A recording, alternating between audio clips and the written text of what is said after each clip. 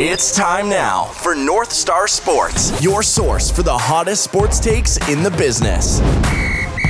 Here's your host, Owen Ely.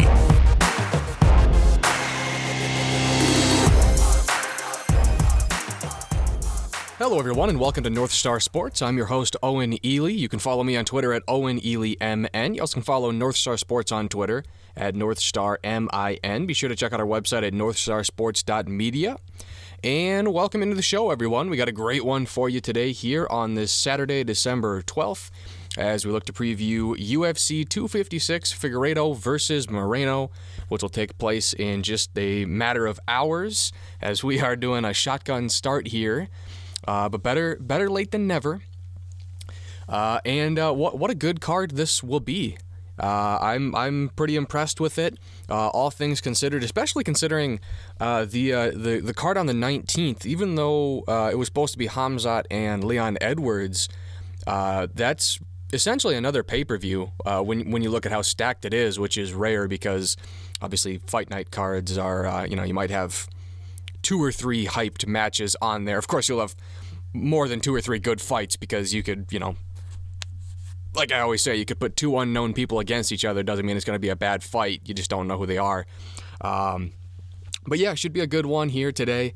We have some housekeeping with the main card Showdown that we'll get to start the show, and then we'll finish it with the preview of 256. So with that, we'll get into the main card Showdown. Obviously, it's the beginning of the December World Grand Prix, and last Saturday we announced one of the matchups. Obviously, Jordan, because he's the champ, obviously is in the tournament. Reagan got a win last week, so it'll be Jordan and Reagan on one side of the bracket. And today, right now, we can announce that the other side of the bracket is a rivalry as old as time. There's a lot of rivalries going on right now in college football. I was just watching the Battle of the Heartlands between Iowa and Wisconsin. Solid rivalry. Goes back for many a decades, but never as good of a rivalry as the Mailman and the Locomotive. So that will be the other matchup on the other side of the bracket. So that should be a good one. Other than that, really not a whole lot to talk about. That's the matchup. It'll be concluded on the 19th. And yeah, that's about it. I gave some consideration to having like a year-end bracket, but then that wouldn't really make sense if you won the year-end one. Like, you'd be the Grand Prix winner of 2020, but I don't know. We're still looking to do more with the main card Showdown, but I don't think we're going to do the year-end. We'll just keep doing the monthly things. Breaking news. Kevin Sumlin is out as head coach of Arizona. I could have told you that after watching that game last night. Holy shit, that was a bad game. That was a really bad game. What was it, like 70-7 or something? Yeah, that is terrible. I was just thinking about that, how far Kevin Sumlin has fallen off. I totally forgot he was at Arizona until I was going over some of the D1 coaches a couple of days ago, and yeah, holy shit. I mean, you think about all the guys he had at Texas A&M. I mean, just getting top recruits, although a lot of the top recruits, in fairness, didn't really work out. Like, I think Speedy Noyle was like one of like the top 10 players, and I think he left early. He had a cup of coffee in the NFL. Who's the other guy? Ricky Seals-Jones. That's the other guy, too. I mean, I guess he's still in the league, but holding on, by his fingertips. But, Johnny Manziel and Jake Matthews and Mike Evans and all those guys. Luke Jokel, too, is second pick in the draft. But maybe that's for another show. But yeah, let's get into this preview here of 256. Only 10 fights on this entire card. A lot of canceled and fizzled bouts that I want to get to just briefly.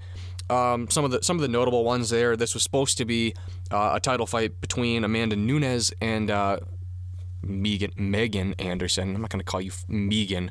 Megan Anderson, who people love to simp over, which, whatever. I don't understand it.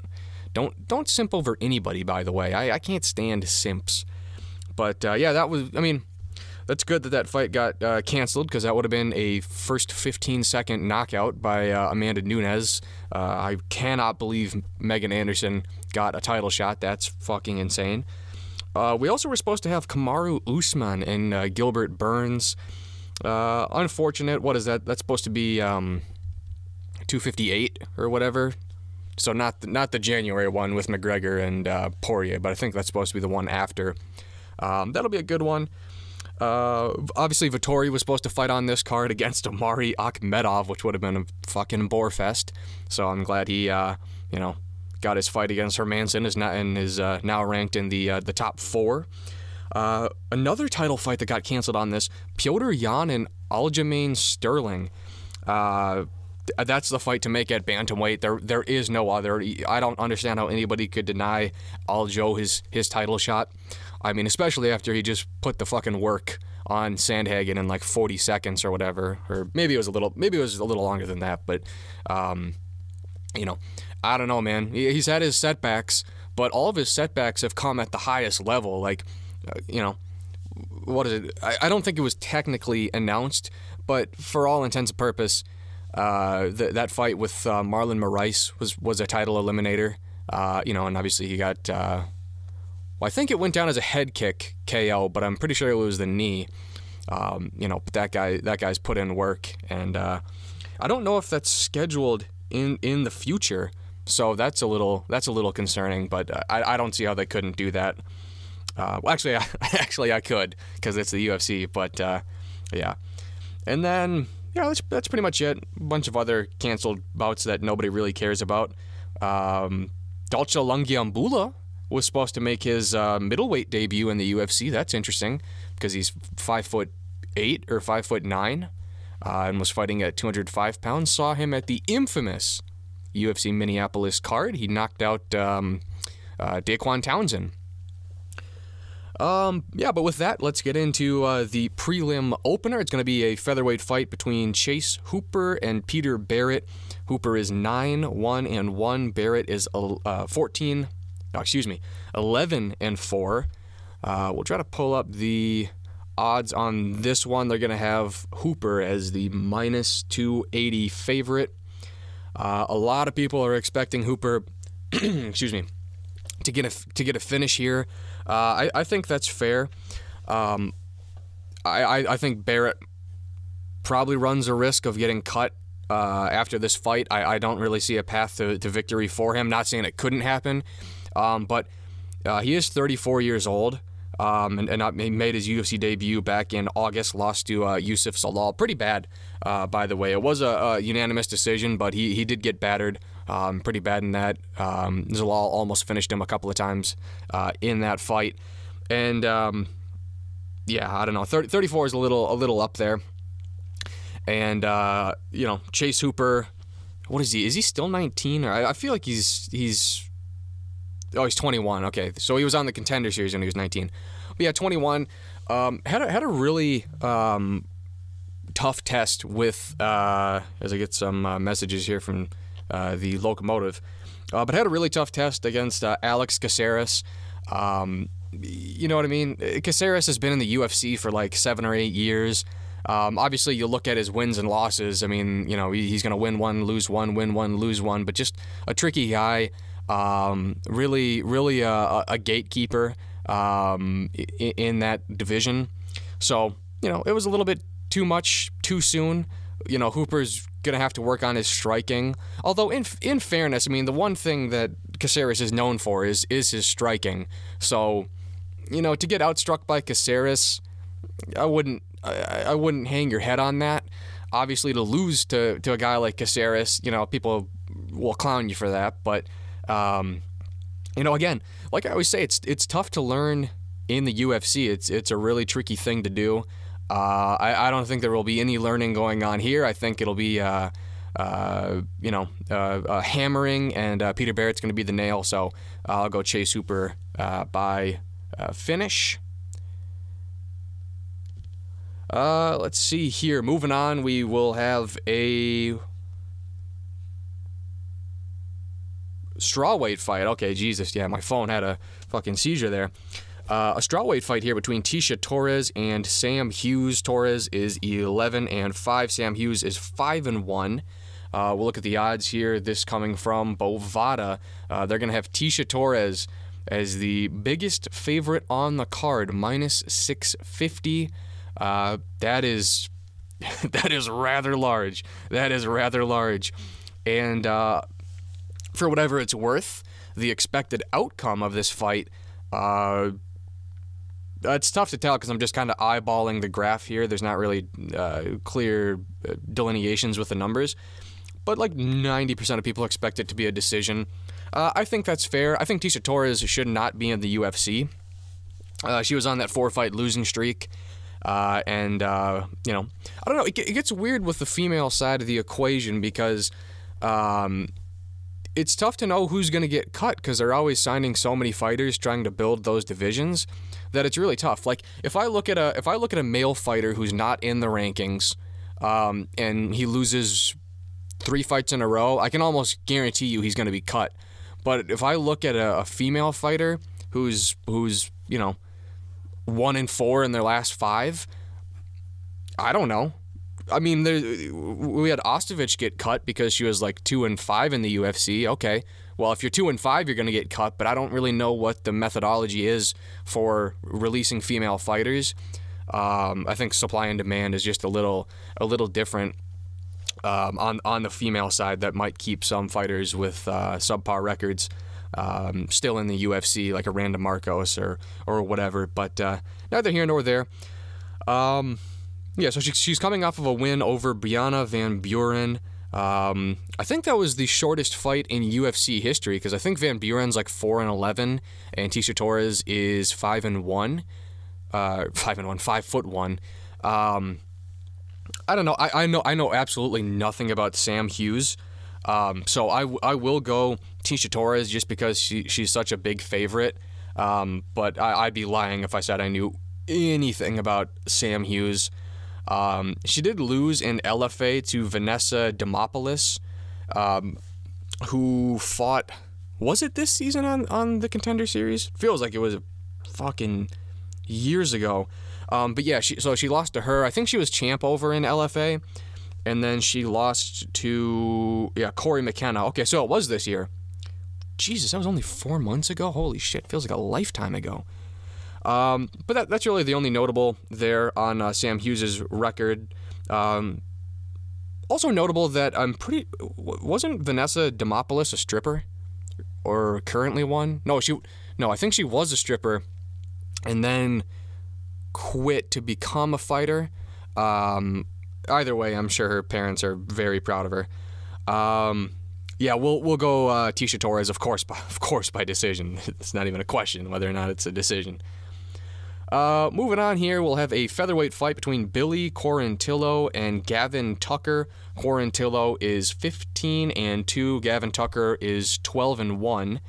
We'll look at the odds here. They will have Billy Quarantillo as the minus 180 favorite. I want to look at some of the prop bets on here because I find this fight pretty interesting.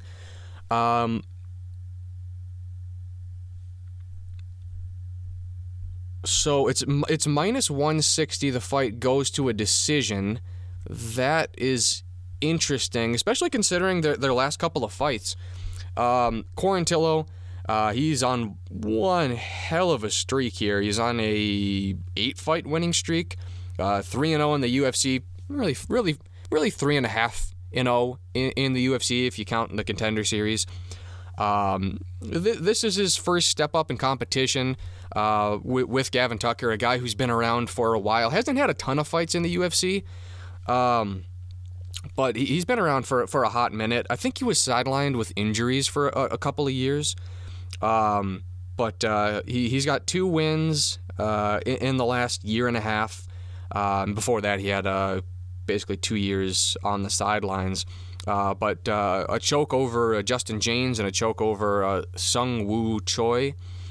Tucker tough fighter. I was impressed with his performance against Justin James. I was surprised it was a submission because he had him hurt real bad. He was just bringing it to Justin James, hurting him.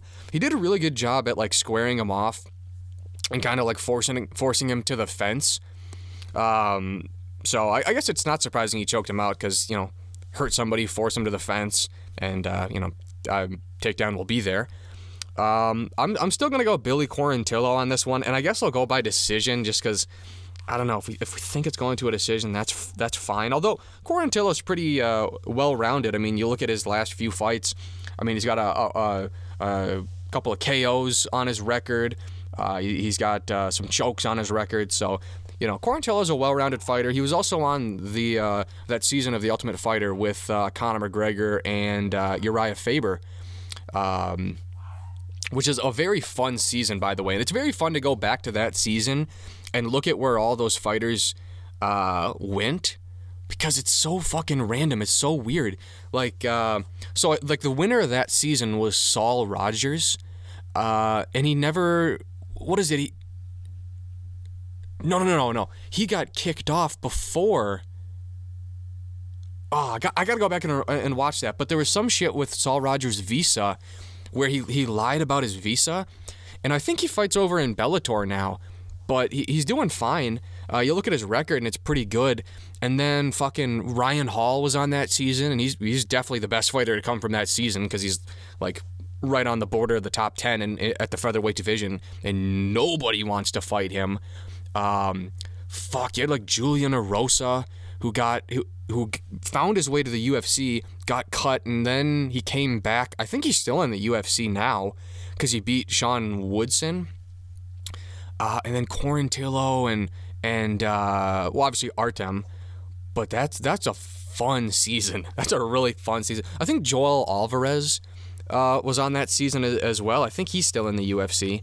So just... It's fun to go back and look. I'm really excited for The Ultimate Fighter to return if they do it correctly. But again, neither here nor there. If I didn't make it clear enough, Billy Quarantillo by decision.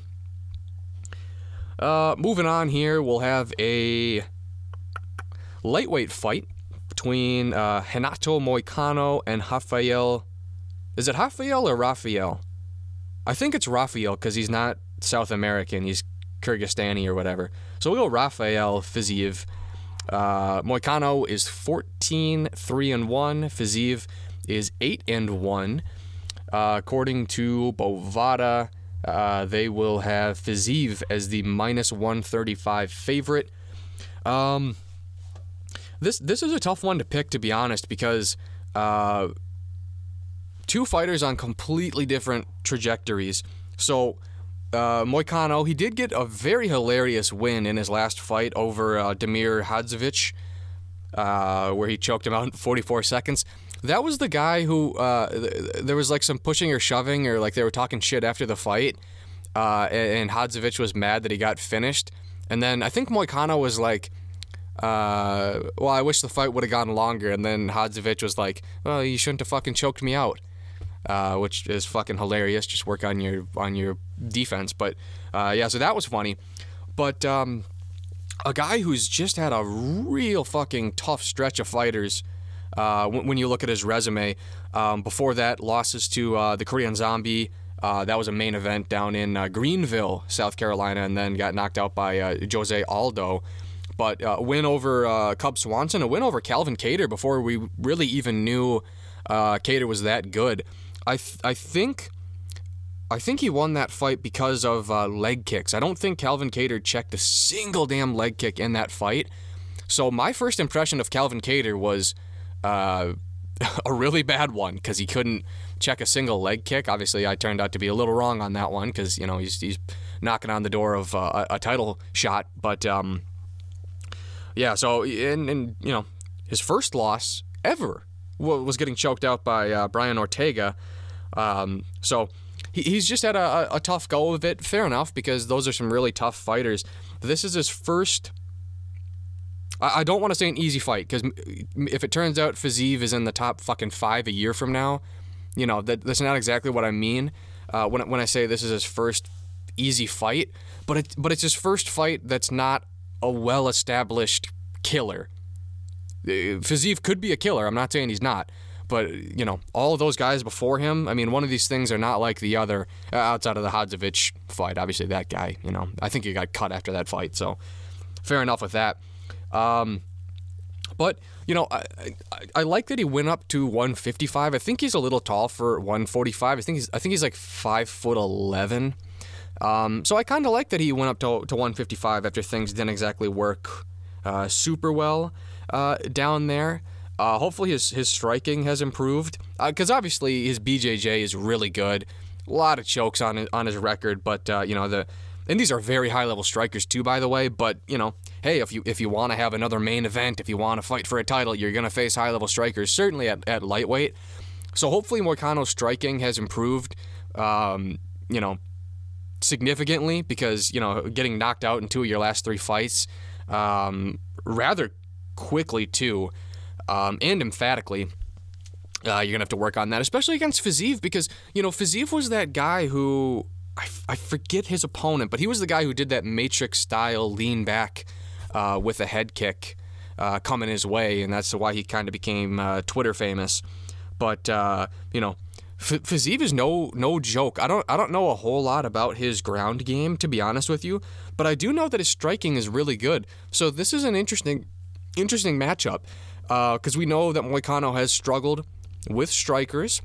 We don't know how Fiziev handles grapplers, so perhaps that's a weakness. I'm not saying it is. I'm just saying perhaps it is, because I don't know. Maybe he's just as good of a grappler, in which case I would favor Fiziev in this fight. To be honest, I'm going to favor Fiziev anyway. I think Fiziev is going to get it done by a unanimous decision. I think he's a really good striker. If he can keep this fight away from the ground, in my estimation, that's probably his best chance to win it. I'll go Fiziev by decision on this one.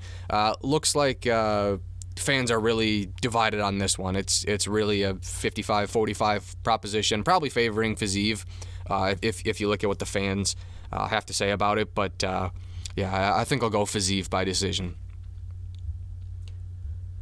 All right, moving on here to the prelim headliner. I think, at least. I mean, I never know. I always say it is, and then 2 fights, get canceled the 7 minutes before they're supposed to go on, and then the order changes. But as of now, the prelim headliner is a featherweight fight between Cub Swanson and Daniel Pineda. Cub Swanson is 26-11. Pineda is 27-13. Bovada is going to have Daniel Pineda as the -160 favorite. That's bet online. They'll actually have him as a -170 favorite. So that is interesting. And I really like bestfightodds.com. They don't pay me anything, but I'll just shout them out because I like them. And they have a list of a bunch of different sports books, and no sports book has Cub Swanson as the favorite. So that's it. Honestly, that's a little surprising. And Pineda did have a very good last outing. This was a short notice guy coming into the UFC. His record it's gaudy. I mean, 26-13 heading into the UFC is not, that's a fair amount of losses. A good amount of wins. No, don't get me wrong. But I don't think anybody expected him to have the type of performance that he had against Herbert Burns, brother of Gilbert Burns, brother of Dilbert Burns. Fucking weird names down there. But that's he had a really good performance, because I want to say Herbert Burns was a significant favorite in that fight. So I always love when fighters come in short notice or just not a lot of hype. I mean, they're just here to get beat. And, they perform well. Kind of like a, who is that guy who I was wrong about, and then wrong about him when I picked him to win? He was Kama Worthy, that's who it is, Kama Worthy, okay. Yeah, kind of like a Kama Worthy, where you're like, that record is fucking terrible. This guy's gonna get, the floor mopped with him, and then, has 2 emphatic knockouts to start his career, and then, obviously lost his third fight. But I love stuff like that. And this is a real tough test against Cub Swanson. I'm honestly surprised Swanson's not the favorite. Although, I mean, he's seen better days. There's no question about that. He was on a 4-fight losing streak before he got back on track. I think on that UFC Tampa card, because I think it was the co-main event against Kron Gracie. Way too much, way too soon for Kron Gracie. His striking was nowhere near ready to take on a guy on the level of Cub Swanson. Although he fought valiantly, to give him credit. But I mean, I don't know what I'm getting with Cub Swanson, because every time he's supposed to fight a big name fighter, like, this just perfectly encapsulates Cub Swanson. So I'm going to look at his fights since the midway point of 2014. A loss to Edgar and a loss to Holloway. Okay, makes sense. Those are very good fighters. You're supposed to lose to very good fighters if you're, the average fighter. Then he goes on a 4-fight winning streak against Hakron Diaz, Tatsuya Kawajiri, Duho Choi, and Artem Lobov. So he beats 4 fighters who are worse than him. Okay, that makes sense. If you're an average fighter, you're supposed to beat bad fighters. That makes sense. Then 4 straight losses to Ortega, Edgar, Moicano, and Shane Burgos. 4 straight losses to good fighters. So Cub Swanson's just an average fighter. If he faces a good fighter, he's going to lose. If he faces a bad fighter, he's supposed to win. The only question mark for me, and then he beats Kron Gracie, who's, I don't want to say a bad fighter because he's just young. He's not at that level yet. I think he will be, because he's got an elite skill if he gets a little more well-rounded. But at that point in time, I don't think he was a good fighter to the level of, like, fighters who are ranked.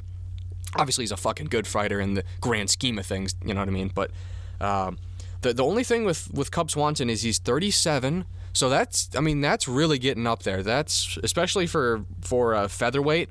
I mean, there's not a lot of 37-year-old featherweights who are still, kicking ass and taking names.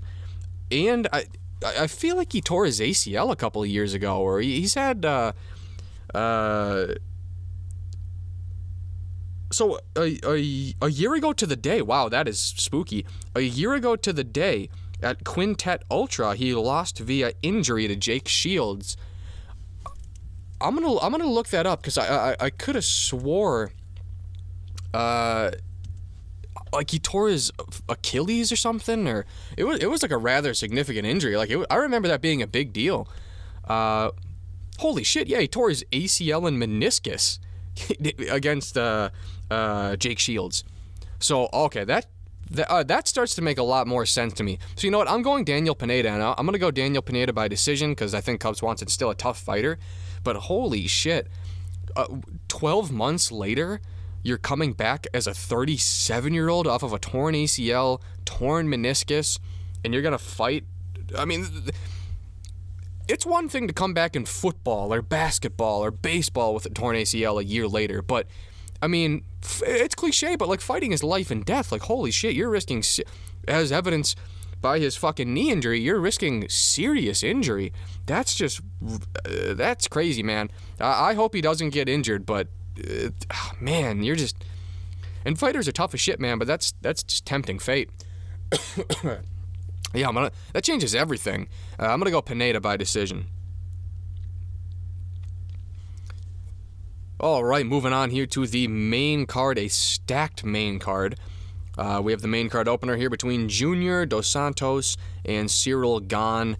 JDS is 21-8. Cyril Gane is 6-0. We'll take a look at the Bovada odds. They'll have Cyril Gane as the heavy minus 400 favorite. We'll take a look, if I could pull it up here, the rankings for North Star Sports. Definitely 2 ranked fighters. I don't know where we have JDS ranked, to be honest. Let's see here. We have him ranked at number 7, and Cyril Gane is number 13. So this is a very big leap for Cyril Gane. This really could be a breakout fight for Cyril. I mean, if he beats JDS, he will be ranked at number 7, because that's how North Star Sports rankings work. So, fuck, I mean, he could shatter the top 10 be on the doorstep of the top 5. I mean, this is the hottest thing going right now in the heavyweight division when you look at prospects. I think he's still on the right side of 30, if I'm not mistaken. Okay, so he turned 30. But 30 is young as shit. 30, dude, we have heavyweights fighting when they're 42, so this guy might have fucking 12 years left in his career. Just a specimen, 6'4", 247, just yoked. And that's what I like to see. Ciryl Gane is the future of the heavyweight division. And you look at sloppy, overweight middleweights and light heavyweights like John Vellante and Jake Collier fighting in the heavyweight division, or Parker Porter, who, needs to mix in a salad. Those guys won't be in the UFC in 5 years. And not even just them personally, but fighters like that. We won't have obese fighters in the heavyweight division in 5 years. As the sport grows and as it becomes a number one option, not just, I'm going to pick up fighting at 24 years old. As like we have kids train for MMA as a fucking 7-year-old, we're not going to have obese heavyweight fighters. We're going to have guys who just look like Ciryl Gane, who are just big guys, but they're not fat, which is a great thing for the sport because none of that fat will help you at all. Parker Porter could lose 60 pounds and he would be exactly the same. It would help him because he wouldn't be wearing a fat suit. But yeah, Ciryl Gane is the future. This is the perfect matchup for him. I feel so fucking bad for JDS, by the way. I mean, I think he's been knocked out in 3 or 4 consecutive fights. There needs to be a serious discussion of him retiring. Okay, he's been knocked out in 3 straight fights. Ngannou, Blades, and Rosenstrike. All pretty bad knockouts too, by the way. So I feel so bad for him. He's being used as a stepping stone here. I don't think there's a legitimate path for JDS to get back to the title. He is only 36, which is a little bit surprising. But okay, if he beats Ciryl Gane, what happens? Does he move up a spot in the rankings? I don't think so. The only thing he's fighting for at this point is a paycheck, or maybe just to have fun. I guess I don't pretend to know his reasons, but there needs to be a serious discussion about him retiring. Of course, you know my ultimate stance on this. I don't give a fuck.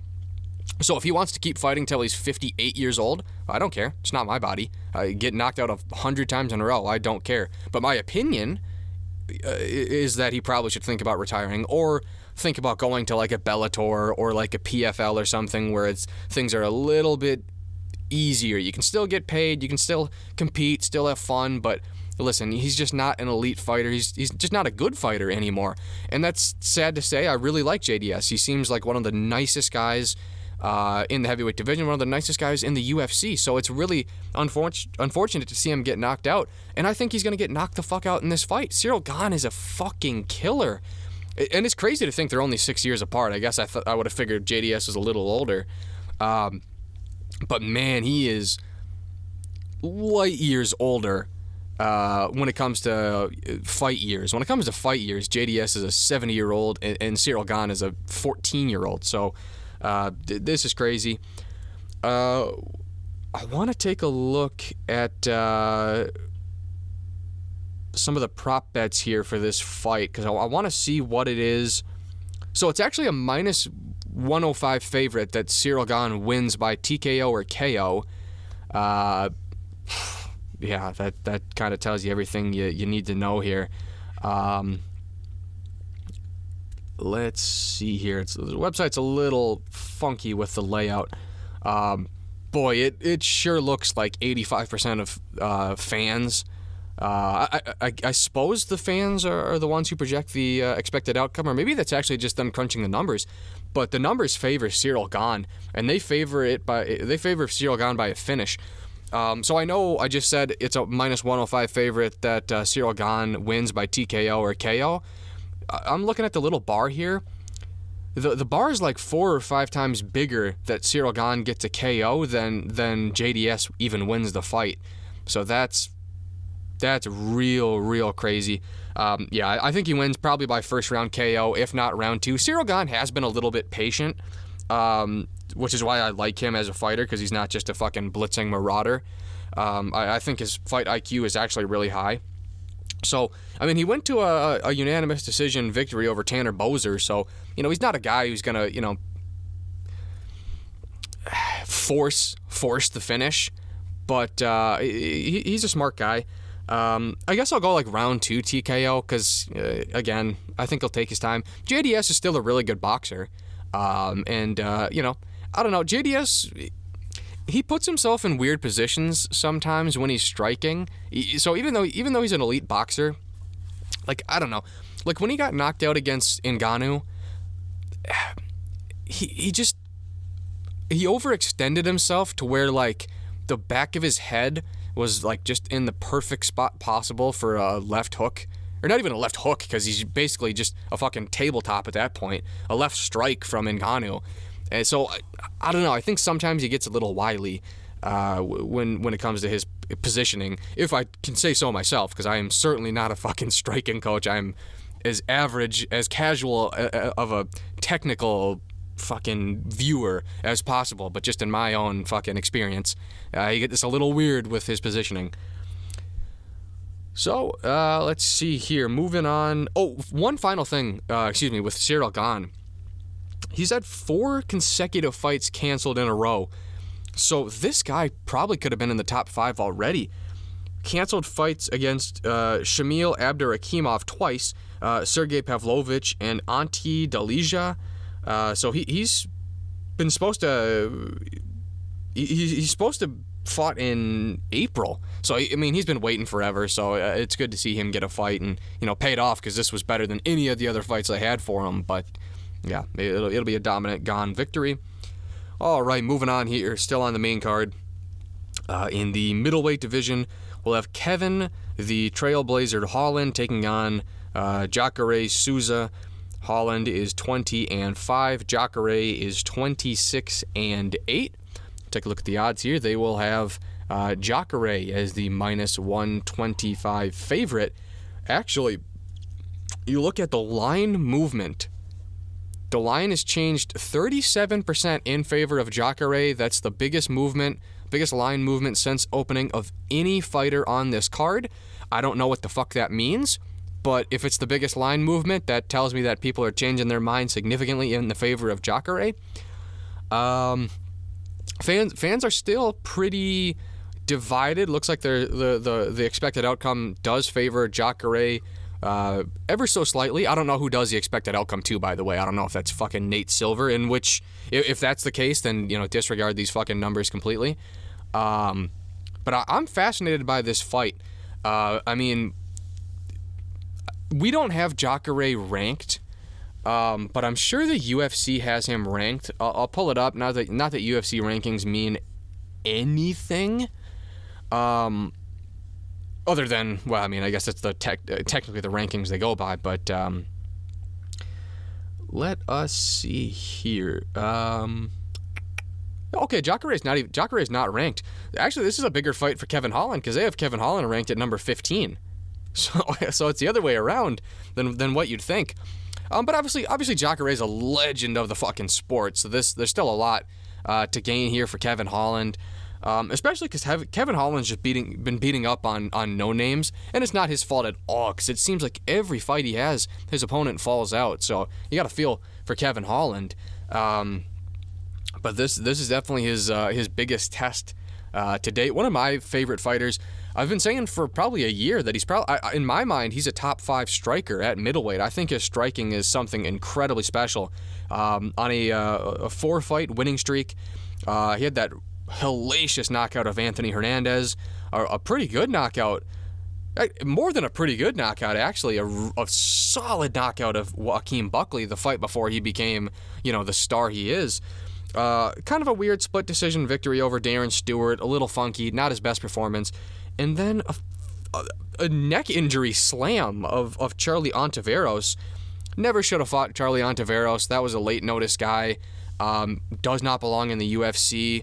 And Kevin Holland probably belongs, in the top 10. So that was just a huge mismatch. But this is more his size, and it'll say a lot. His last loss came against Brendan Allen, who I'm a huge fan of, even though he got beat by Sean Strickland. He got beat by Sean Strickland. I'm still very high on Brendan Allen, but it's crazy to think that Kevin Holland has had Kevin Holland's had fucking 10 fights in the UFC already. I mean, he's more of a UFC vet than a lot of these guys, and he just got here. But should be a good one.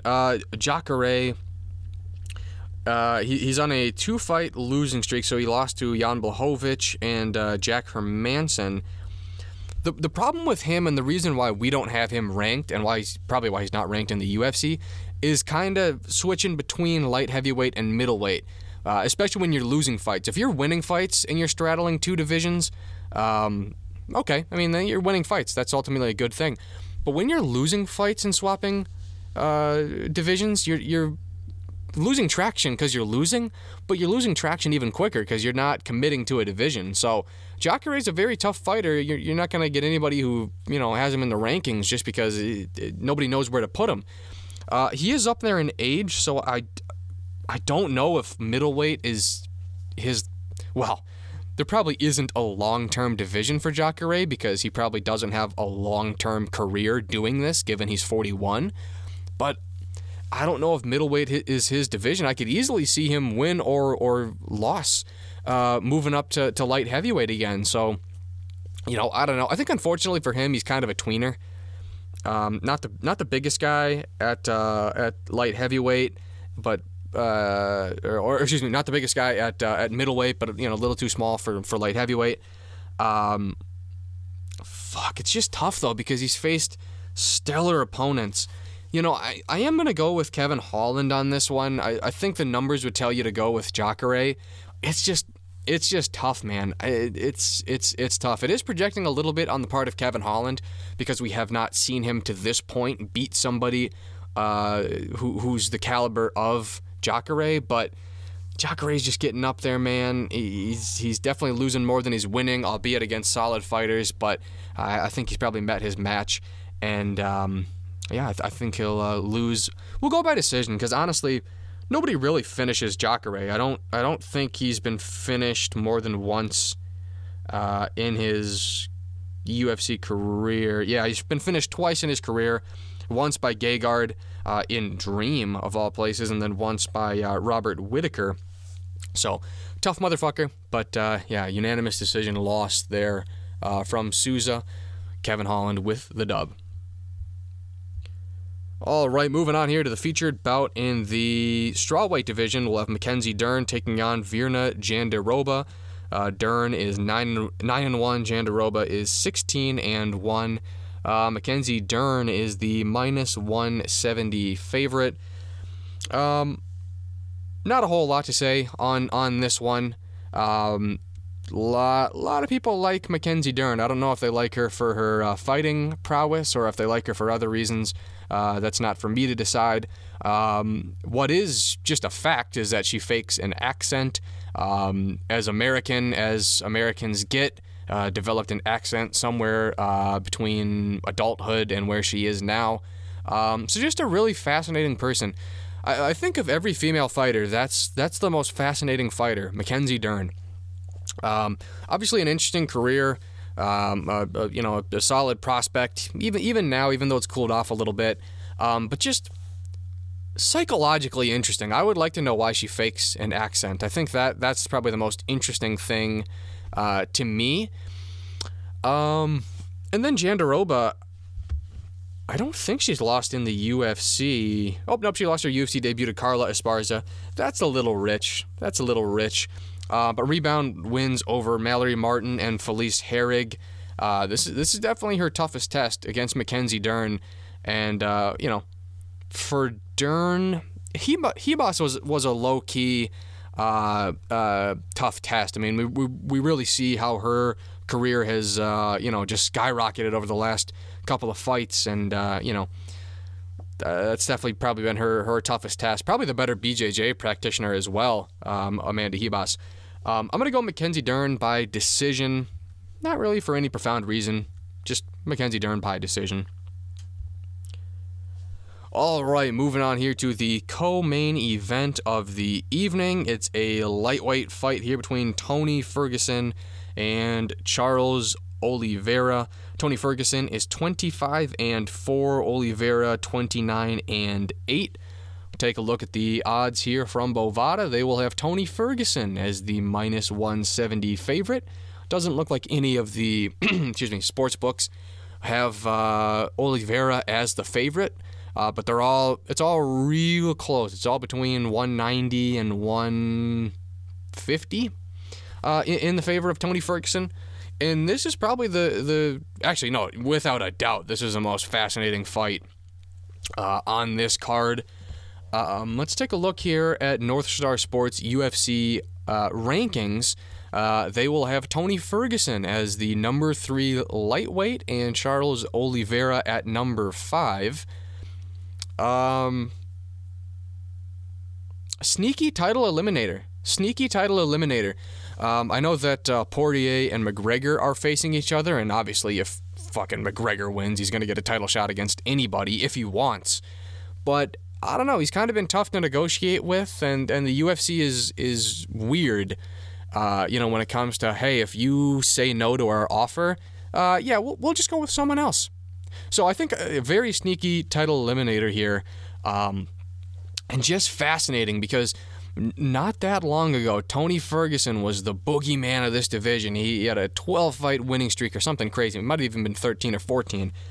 But, man, that's really, really soured with that just ass-beating that Justin Gaethje put on him. At no point in that fight did it look like Tony Ferguson was going to win the fight.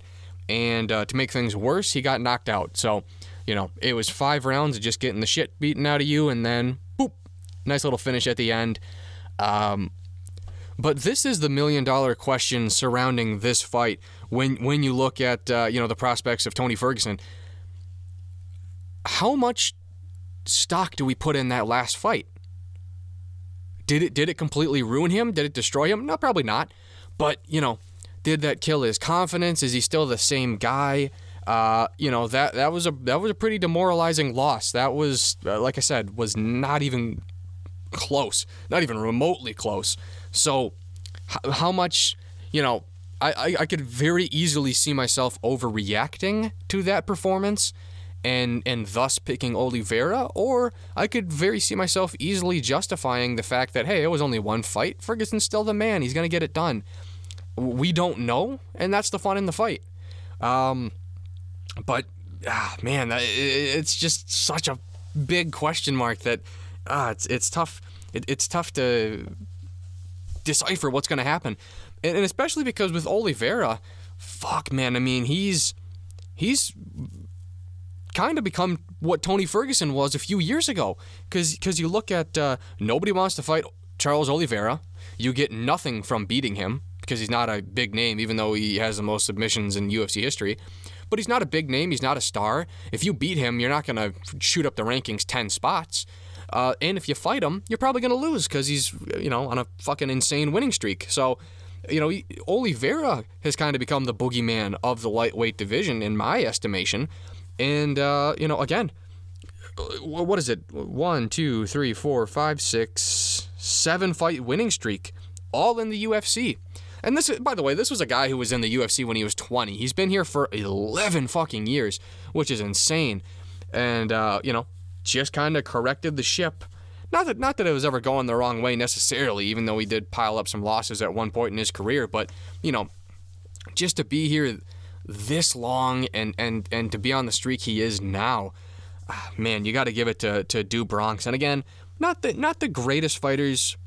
He hasn't beaten the greatest fighters on this streak. But in fairness, Tony Ferguson, during the early part of his streak, it's not like he was beating fucking world champions on the early part of that streak. But, Clay Guida, Christos Yagos, Jim Miller, David Tamer, Nick Lentz, Jared Gordon, and then Kevin Lee. That was a big one. So, I don't know, man. Again, when you project the trajectory of Charles Oliveira, fuck, it gets really, really scary. This is a very pivotal fight for Oliveira. And, fuck. My heart wants me to pick Oliveira. It really does. Everything everything tells me that I should pick Ferguson, but man, it's just a gut feeling. I just feel like Oliveira is going to get the win. Now, spoiler alert, I'm going to pick Tony Ferguson, but fuck me if I didn't think deep down that Oliveira is going to get this done. I mean, he's just absolutely surging. I want to take a little bit of a closer look at some of the prop bets here because I'm sure they are fascinating. It's plus 165. The fight doesn't go to a decision, so they project a finish. I want to see the odds that Oliveira wins by submission.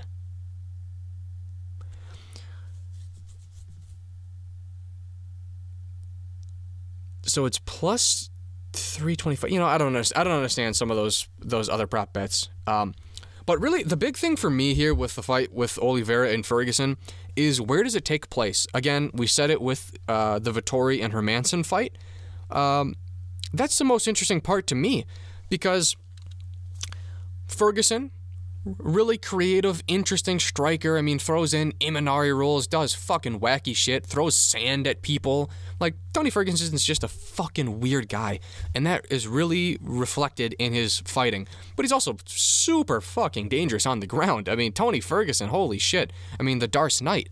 But you could make the case that Oliveira is more dangerous on the ground. I mean, for fuck's sake, he has more submission victories than Ferguson. He has the most in UFC history. So Oliveira is dangerous as shit on the ground. But at the same time, the big difference for Oliveira's always been good at the ground game. He's always been good at submissions. But I think why he's been on this 7-fight winning streak and why he's beating guys like Kevin Lee is his striking is so much better. His striking is just improved leaps and bounds. So I don't know who has the advantage anywhere. Oliveira might be a better striker than Ferguson. If you had a gun to my head, I would say I think Tony Ferguson is slightly the better striker, and I think Oliveira is slightly better on the ground. I think that's true. That's my best estimation. But fuck me, I wouldn't want to mess with Tony Ferguson on the ground. So do we see Oliveira even go to the ground? A lot of times when there's two high-level grapplers, it's a kickboxing match. I don't know why. It's a weird sensation. But look at Ben Askren, Damian Maia. Mostly a kickboxing match. Look at Covington and Usman, two of the best wrestlers at welterweight. Didn't go to the ground for even a single second. So it's weird. If I had to guess, this fight probably takes place standing up. Therefore, I would favor Ferguson slightly. But, I mean, Jesus. I mean, if Ferguson wants to take Oliveira to the ground, dude, I think you're living in Oliveira's world. I really do. It's close, but man, so that's the fun part for me. Like, I don't know where it takes place. But then again, if it's a kickboxing match, maybe Oliveira fucking knocks him out. Oliveira's, I mean, he's so much. If he improved as much in his last couple of fights as he has for this fight when it comes to his striking, he might have passed Ferguson by. And that's another thing too. I mean, Ferguson's had some serious injuries. You know what I mean? Tearing the ACL or MCL or whatever, tripping over the wire. I mean, he's 36 years old. He's been in some fucking wars, especially his last fight. I mean, I don't know. Maybe it's passed him by. Maybe the damage has accumulated against Tony Ferguson. I don't know. I am gonna go Tony Ferguson. Maybe that's me not adjusting to the data. And going with the hot hand in Oliveira, but I just, somehow, some way, I'm holding on to, the prior iterations of Tony Ferguson, and I'm gonna go Tony Ferguson by decision. It's a tough one of the toughest fights to pick all year, and I'm not exaggerating when I say that. This is a fascinating fight. All right, moving on to the main event of the evening. It's for the flyweight title. It's between Davison Figueiredo and Brandon Moreno. Davison Figueiredo is 20-1. Brandon Moreno is 18-5-1. We'll take a look at the Bovada odds. They'll have Davison Figueiredo as the minus 350 favorite. Actually, I don't even have to look at the North Star Sports rankings because Davison's the champ, and we moved Brandon Moreno to the number 1 contender after he beat what's his name? Brandon Royval. Yeah, so that's fascinating. I love it. I love it when a plan comes together. I love it when timelines line up. I mean, they both fought at UFC 255. They're here 3 weeks later. Makes perfect sense. I think Brandon Moreno, quite frankly, should have had the title shot at 255. Alex Perez beat nobody. He was 5-1 in the UFC, beat absolutely nobody, beat a grandpa in Juicy Formiga, especially for a flyweight. I think Perez, and obviously he got choked out rather fucking quickly, which proves my point that he never should have got a title shot. So I thought it should have been Brandon Moreno anyway, but, you beat Royval, you get another win. This is the fight that has to be made. I didn't think it'd be made this fucking quickly, but hey, they both had quick fights. They both didn't take any damage. And I think we'll get a good fight because I think you're just kind of rolling one training camp, not even really into another training camp. It's 3 weeks later, so I love it. Both fighters have a shit ton of momentum. They both performed at the highest level just 3 weeks ago with no damage, so they're already in the mindset. They're already in the training camp. It's 2 training camps for the price of 1. You know what I mean? It's nothing better than that. I do think, before we get a little deeper into it, I am picking Davison to win by knockout in round 2. I think Davison is significantly the better fighter. I think this will be a good fight for everything I just said, but I don't think Davison will ever be in trouble. I think he's by far the better fighter. I do not see Brandon Moreno winning this fight. Davison.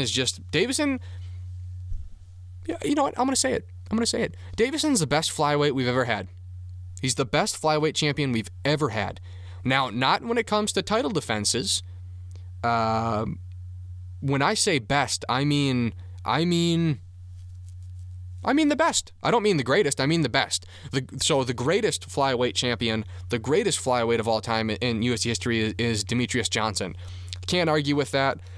Probably has the most wins in flyweight history. Certainly has the most title defenses. All of that. You know what I mean? So Demetrius is the greatest, but the best flyweight ever in the UFC is Davison Figueiredo. This guy just, I guess it was a guillotine choke in his last fight, but it would have been a knockout. All of his submissions just come from fucking, what would have been a knockout, but, they just gave him a submission because, the fighter didn't want to take punches to the head, and, an opening happened on the ground, and, he saw it. But Davison is fucking dangerous. He's so quick. I can't wait for his fight with Cody Garbrandt. That's going to be really, really fun because I think Garbrandt's probably the quickest fighter in the UFC, so that'll be incredibly fun. And I think it's a 99% chance it happens because I don't see him losing to Moreno. Joseph Benavidez is the best UFC fighter to never win a championship. You look at what he did. It's a little weird because it's flyweight, so a lot of people don't know the names as well as they would know some of the contenders historically at middleweight. But 4 title shots, lost them all. He's only ever lost to really top guys. Outside, I think he has a weird loss in there to Sergio Pettis or something. But 2 losses to Demetrius. I think 2 losses to Dominic Cruz. He only ever loses to the best guys. And Davison just clowned him in their 2 fights. What is it? In the second fight, he had 3 knockdowns in the first round. Just clowned him. So Davison is something special. He single-handedly, Henry Cejudo did not save the flyweight division. Davison Figueiredo is saving the flyweight division. And look at how many fighters the UFC has been signing to the flyweight division. They weren't signing these guys when Cejudo was champ. They were signing them when Davison was the champ. So Davison's the man. He's too fast. His striking is too good. We've seen improvements in his ground game as evident by his choking of Alex Perez.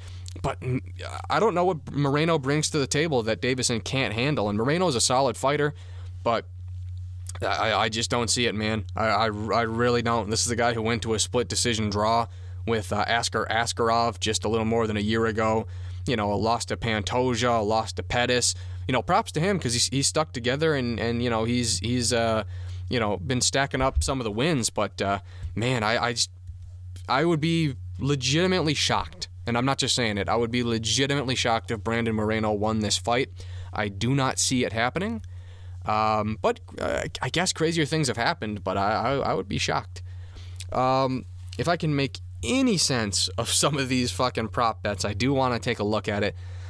It's a minus 235 favorite that the fight does not go to a decision, so they are definitely projecting a finish in this fight. Let's see here. It's plus 460 Moreno wins by decision. Honestly, I think that's probably the most likely way Moreno wins is just by a decision. I think if you told me this fight goes to a 5-round decision, I'd be like, that's a little weird. That's so weird, in fact, that I might think that Moreno won. I think it's either Moreno chokes him out really early or Moreno wins by a decision, which does sound weird when you talk about the spread, but I think like anything in between, it's Davison. I mean, I don't know. Let's see. Yeah, looking at the projections too of the expected outcome, I mean, Jesus, like 91% Davison, and of that 91%, probably like 90% of that is a finish. So they're really predicting Davison Figueiredo by a finish, and the line movement has moved 19% in the favor of Davison since opening. So I don't know what the opening odds were, but that's a little surprising. But yeah, we'll go Davison by round 2 TKO. All right, with that, I think I've hit everything. So yeah, the main card, Showdown December World Grand Prix, will begin in just a matter of hours. So be sure to follow us on Twitter at northstarmin to follow that. It'll be very interesting. Of course, Jordan versus Reagan and me versus Drew. Yeah, that's about it. You can follow me on Twitter at OwenEelyMN. Check out northstarsports.media for updated rankings. We do mock drafts now for the NFL every Wednesday, so be sure to check that out. Just something interesting to look at. Don't put a whole ton of thought into it, but just something to put out there. Yeah, and that's basically it. Thanks for tuning in, everybody.